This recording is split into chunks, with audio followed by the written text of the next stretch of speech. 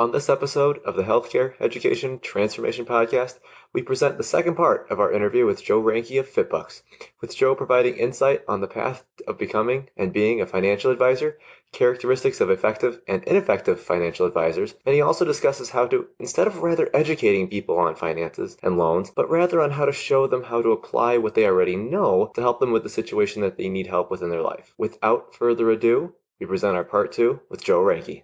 Joe, kind of switching to your role as a financial advisor, are there any specific degrees or certifications that are needed to do that? Yeah, so to be just a basic financial advisor, in order to actually give advice, you need to have what's called like a Series 65, a Series 66. These are all government licenses. They're, pretty easy to get, to trade individual securities and whatnot, and other types of products like mutual funds. You need your Series, I think it's 6 and Series 7. So those are just general licenses in general that you have to have. And you probably want to make sure the person that's giving you financial advice, if they're trying to solicit you and say, you should be doing this, or I'm teaching you legally to give actual advice, they need to have those licenses or something that's above those licenses that allows them to do that. So like, for example, I saw on Facebook today, a guy was like, I read Dave Ramsey's books and I went through his financial course and now I can give lessons. It's like, you're setting yourself up to go to prison. Like, you can't do that. That's actually against the law. You can't just read someone's courses and think that you can start giving people advice. So those licenses are first and foremost. And then you have other licenses above that. So one popular one is a CFP, which is a certified financial planner. And that's more of someone that's holistic,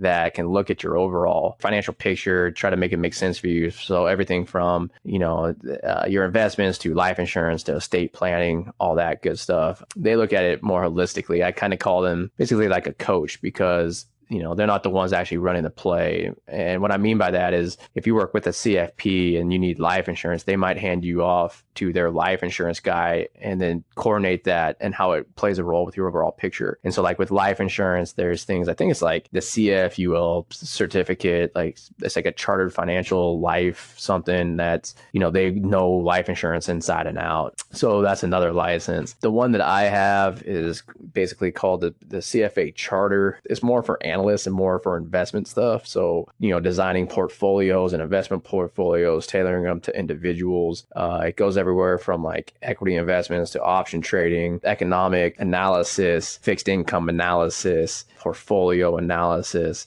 So for example, having that, we don't need to be licensed. For example, that Series 65 I told you about, I don't have to have, because we get around those laws because of the CFA charter. I just found out, somebody just told me today actually, that if I want to go out and get my CFP, all I have to do is take the test. I don't have to go through the courses. So those are the primary ones that you see. Actually, the primary ones that you see are just, financial advisors that have their series tests, like Series 6, 7, 66, or 65. Then you see a lot in consumer finance that have CFPs, and then CFAs are typically more of the time behind the scenes doing like the actual investment management and all that type of stuff. Or a lot of times we're managing, if we are in portfolio management, it's managing basically high net worth individuals and their portfolios. So that's kind of the spectrum that you'll see.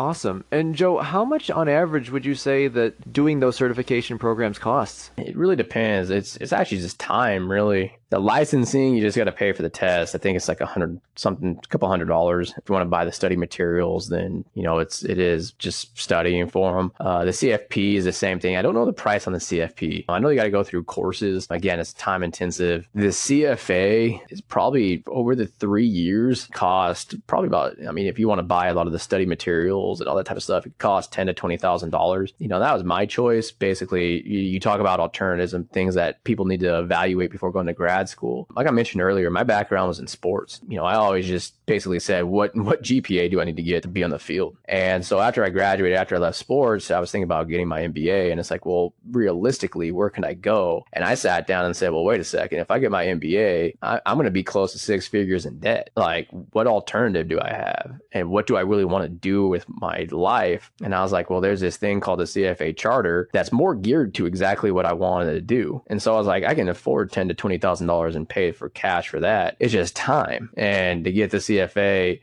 it's a series of 3 tests. Like I said earlier, if you don't pass them, then you have to wait a full year. So It's a tremendous time investment. And that's where the real, whenever you're talking about financial people, that's the real investment, is the time side of it, to start understanding and all these different tools and how they all work, and, you know, how to value things and all that stuff. That's the major investment, is time.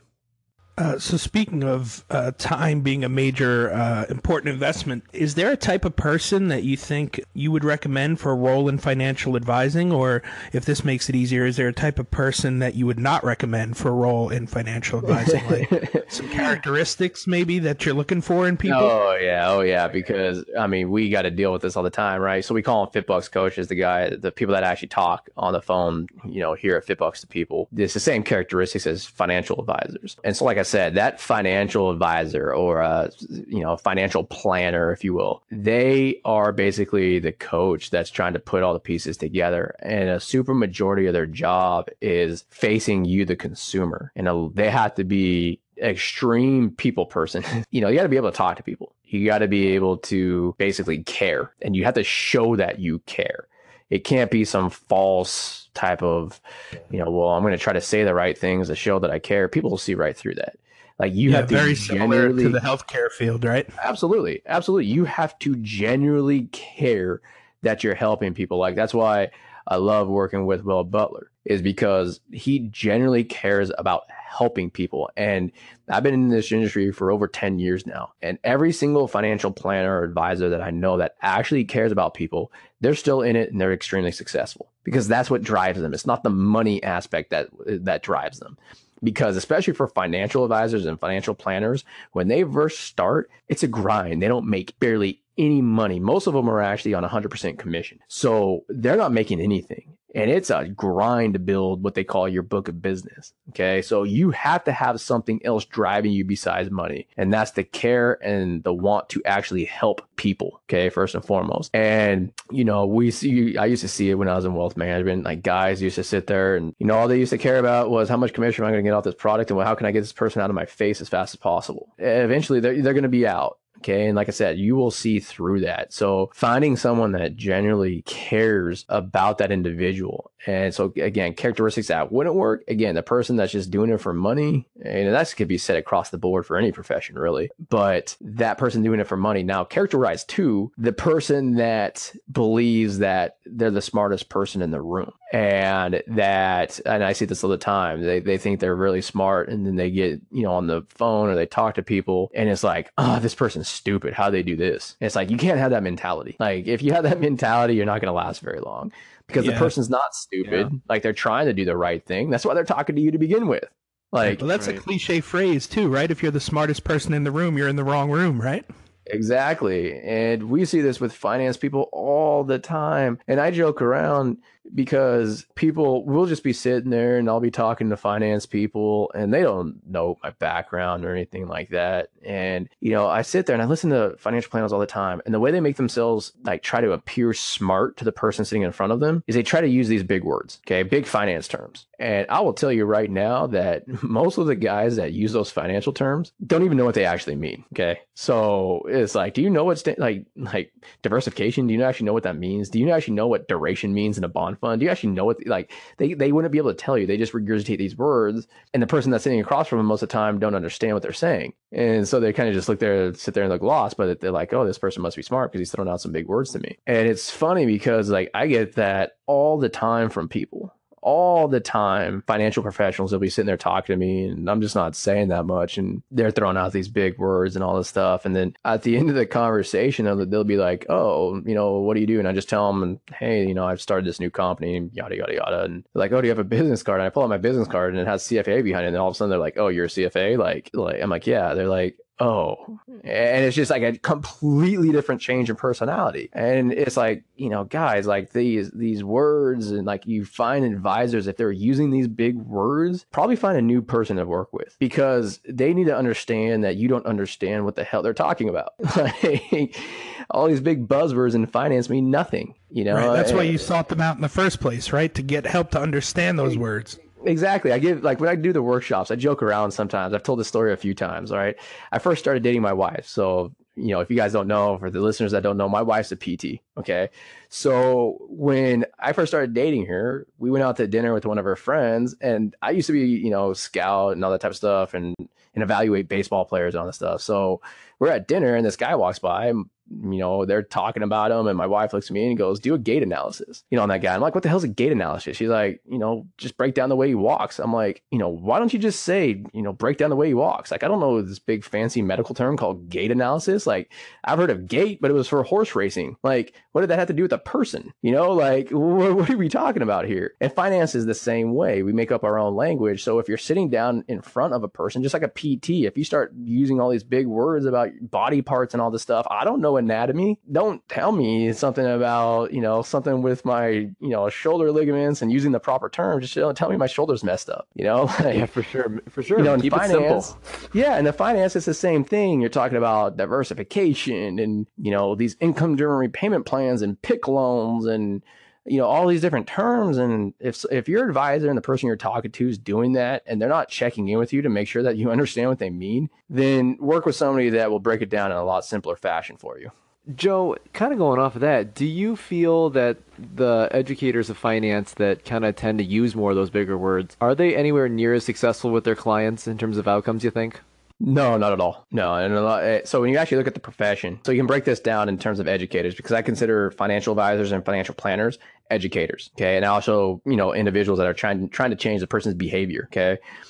More so than they are financial professionals. So when you look at them as educators, those people that can't, get the person to understand what they're talking about will fail, because people won't actually say, here's money and do this for me. Okay. So that's first and foremost. You talk about the quote unquote educators. Okay. So people that are actually doing seminars and people that are trying to coach and people that are trying to do this and that. I say this, FitBux, we do not use the word education ever. We never educate anybody. We do workshops. I'm not educating anybody. I've been asked to potentially put out videos and courses. They will not be called courses or education or anything of that nature. And the reason why is because, this is nothing new. For decades, people have been sitting there saying, we need to educate people. We need to educate people. We need to educate people. And you still have the same problem. Like, people aren't going to watch courses. People aren't, trying to go out. Some of them do, but the mass majority don't want to spend the time to do it. And what I've come to the conclusion on why, and again, this is just my opinion, is because let's think about this, right? You guys are DPTs. You guys, that means, let's just say the average DPT graduates at 27 years old. Okay, 26 years old, 27 years old. You've been going to school since you're about 3 years old. So 23 out of your 26 or 27 years of your life, you've been going to school and educating yourself. Okay, so just subconsciously, when you hear the word education, the first thing that comes to your mind is 23 years it's taken me to get to this point to be considered, quote, educated in my field. So if I come to you and I say, hey, look, I'm going to financially educate you, your first mechanism is taking a step back and being like, man, that's going to take a lot of time. And what I tell people in the world of finance, it's not even the real word. It's really just math, and it's applied to money. And the math part, you learn for 90% of what you need, you learned in grade school. You just need to know how to apply it to money. So it's not that you need to be educated. It's just you need to say, hey, I have this education already in math, this arithmetic. How do I apply it to this subject? That's all you need to know. You don't need to re-educate yourself. So that's why I believe in the world of finance when people sit there and say we have these courses, because there's some awesome courses out there. And it's like, oh, we're going to educate you, but then they fail. And it's like, well, what happened? It's like, well, nobody bought the product. And it's like, well, that's because nobody wants to be educated. They want to be told, you are educated already. You just need to apply that in this way, and then showing that way in a simplistic way that they can understand. So that's why I think that the financial education is lacking for decades now. And that's why at FitBux, we never say that we're educating anybody. We're going to help you take what you already know and now apply it. I'll give you an example with the workshops that we do. All right. So we go in and we have people build their profile. So that way, when I'm doing demos and walking through stuff, they're actually applying what I'm going through to their personal situation, and they're using their hands, they're using their sight, they're asking questions, and they're seeing how that math is applied to their situation. And we break it down very simplistically. Like if we're trying to explain something, it's like, look, this is how, this strategy will affect your overall finances. And as you can see, this is how this strategy works. It's this plus this minus this. So again, it's simple arithmetic. And you start to see exactly, okay, that's how the mechanics of a loan works. Now, I'm not going in there saying, I'm going to educate you on how a loan works. I'm saying, I'm going to teach you how to make this into an investment in yourself. That's how we start the conversations is, this isn't a loan. This is an investment you made in yourself. We're going to show you how to maximize it. Okay. And so then when you show them, look, this is simple mathematics, oftentimes people will walk out and say, wow, like, that's how that loan works. And we never ever said this is how, we're going to educate you on that loan. We're going to show you how to apply it and how it's simple mathematics. So that's how, we do it. And so far we've had a really good response, especially in the workshops that we've been doing. And sometimes, it can get a little bit deep in the workshops because some people, they do know some of the stuff. So we do go deeper sometimes, but, generally it's been some really good feedback about, okay, I have a good grasp on this, and I understand it from a high level enough to make a really good decision. Cool. So Joe, kind of going back to the, this optimal level of teaching, if you could change one aspect of healthcare education, DPT or otherwise, what aspect would that be and how? It's actually a really good question because there's, you could take this from a clinical perspective. Obviously, I'm a finance guy, so I don't know that aspect of it. But as I mentioned earlier, being able to say, what is applicable, for example, to a PT, and what's the realistic way of paying down debt? How can they maximize this? What's the realistic path in terms of saving for retirement? What's the realistic path for buying a house? What are some different pathways to starting a private practice, generating extra income on the side? And what does that all mean? So, you guys might have heard me talk about the two formulas that we always break down and explain is income minus expenses equals discretionary income. That discretionary income you then use to build assets or pay down debt, and that's what builds your net worth. Okay. So a simple understanding of how that formula, those two formulas apply to personal finance within the PT realm and how that all coordinates. I think, if you have that specialization as part of that DPT program, then I think it would be huge. And, how do you do other things outside of that? So everything from negotiating salaries, actually knowing how to calculate what you're worth and what you can expect. I think that's huge. What are some of the alternatives? So for example, travel PT from a financial perspective, how is it different than being a 9-to-5, quote, 9-to-5 PT, which I'm actually writing a finance article on that right now about, this is the difference. If you take a $75,000 travel PT per year and then $75,000 9-to-5, this is the difference in income. And this is what this means to you, in an actual after-tax cash flow basis. So explaining that to people, explaining per diem work and the trade-offs between that and getting higher pay potentially, but the trade-offs of, well, you don't know if you're going to be working or you don't have benefits. But then also, if you're 1040, you might have access to better type of retirement accounts. And what are those retirement accounts? So explaining that in some of these programs, I think would be a huge step forward because it reduces one of the biggest stressors in life for people, and that's money. And if they have that simple understanding, then the rest of everything they do, including their practice, is going to be that much better. Yeah, Joe, that is some super insight. I mean, I can't thank you enough for coming on to the episode tonight because I know I personally didn't have a good grasp on too much of the financial side of student loan and student debt and all that. And I'm in that same boat as everybody else because I'm still going to school. I'm working on my educational doctorate on top of the DPT. So, I mean, I just never really stopped going to school. Now there's an end in sight finally, right? I've got my dissertation on the horizon and it's like, okay, that is going to happen eventually. I am going to have to start paying these back now, and the reality's setting in. So this was a super insightful episode, and I can't thank you enough. Let me ask you a question, Scott. I mean, if I sat down, we talked about how to approach it, right? In your opinion, if I came to you and said, Scott, I'm going to educate you on finance, you'd be like, oh man, dude, what would be your response to that? Would you be like, okay, let's go. I'm ready to spend the next 20 years learning about this. Yeah, I mean, to be honest with you, man, I'm pretty burnt out on education, which is why we're doing this podcast, because I'm trying to figure out how to leverage an educational doctorate maybe into something non-traditional, because I am so burnt out on the world of academia, you know? I am so burnt out on learning and having been in school. I love to educate. I love to teach. It's a passion of mine, but at the same time, I've got to find an avenue that allows me to be creative and, you know, do something with it that may not be, you know, the normal path or the normal route. So I do appreciate what you guys are doing there. Yep, exactly. And I mean, going back to that non-traditional type of stuff, you know, people ask all the time, how did I learn math so well? Is I always related it to something that I knew. So like multiplication tables, like people joke around with me when I tell this story. I remember when I was, whatever, second, third grade, and I'm like trying to learn, you know, multiplication. I'm not sitting there doing like 7 times 4. I was doing like the Niners just scored 7 touchdowns. That's 28 points. Nice. And I related it to something. Yeah, I related it to something that I understood. Or it's like, hey, basketball. Okay, they made 5 twos and 1 3. That's 13. Like, you know, doing that type of math and relating it to something that is actually applicable.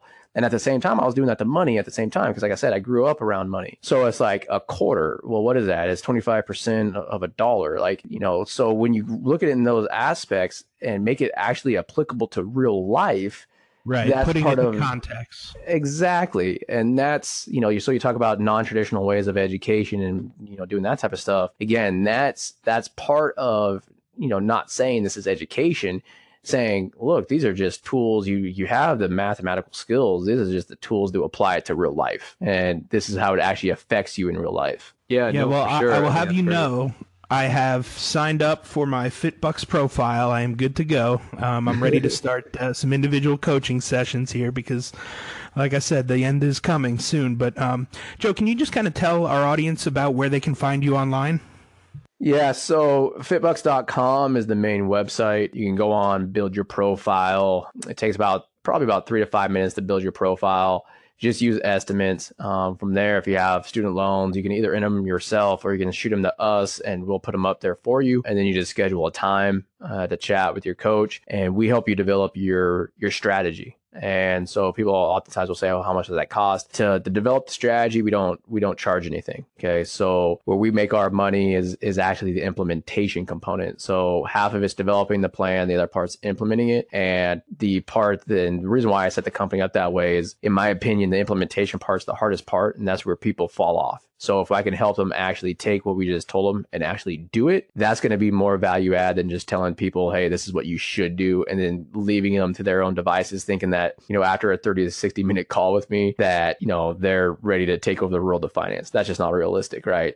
So the development of the strategies that help you understand that what we can actually do, help you make the choice, and then whatever that choice is, we can help you implement it. So yeah, it's fitbux.com. And also, like I said, we just launched a pre-graduate tool as well. So if you're a pre-graduate looking at potentially, you know, getting your DPT or another graduate degree, we can help you analyze, you know, the cost to income trade-offs between different schools and all that good stuff too. So yeah, it's fitbux.com. Awesome. Thanks so much, Joe. Yeah, cool, Joe. No problem, guys. Thank you for attending class today, and we hope that you learned something and gained value from the content. If you'd like to schedule office hours with us, feel free to add us on Twitter at HET Podcast, on Instagram, HET Podcast, on Facebook, the Healthcare Education Transformation Podcast, and the homepage, healthcareeducationtransformationpodcast.com. And for those of you following along in the syllabus, extra credit can be obtained by liking us, sharing us, and leaving a review. Let's continue our journey up Mount Educational Success as lifelong learners.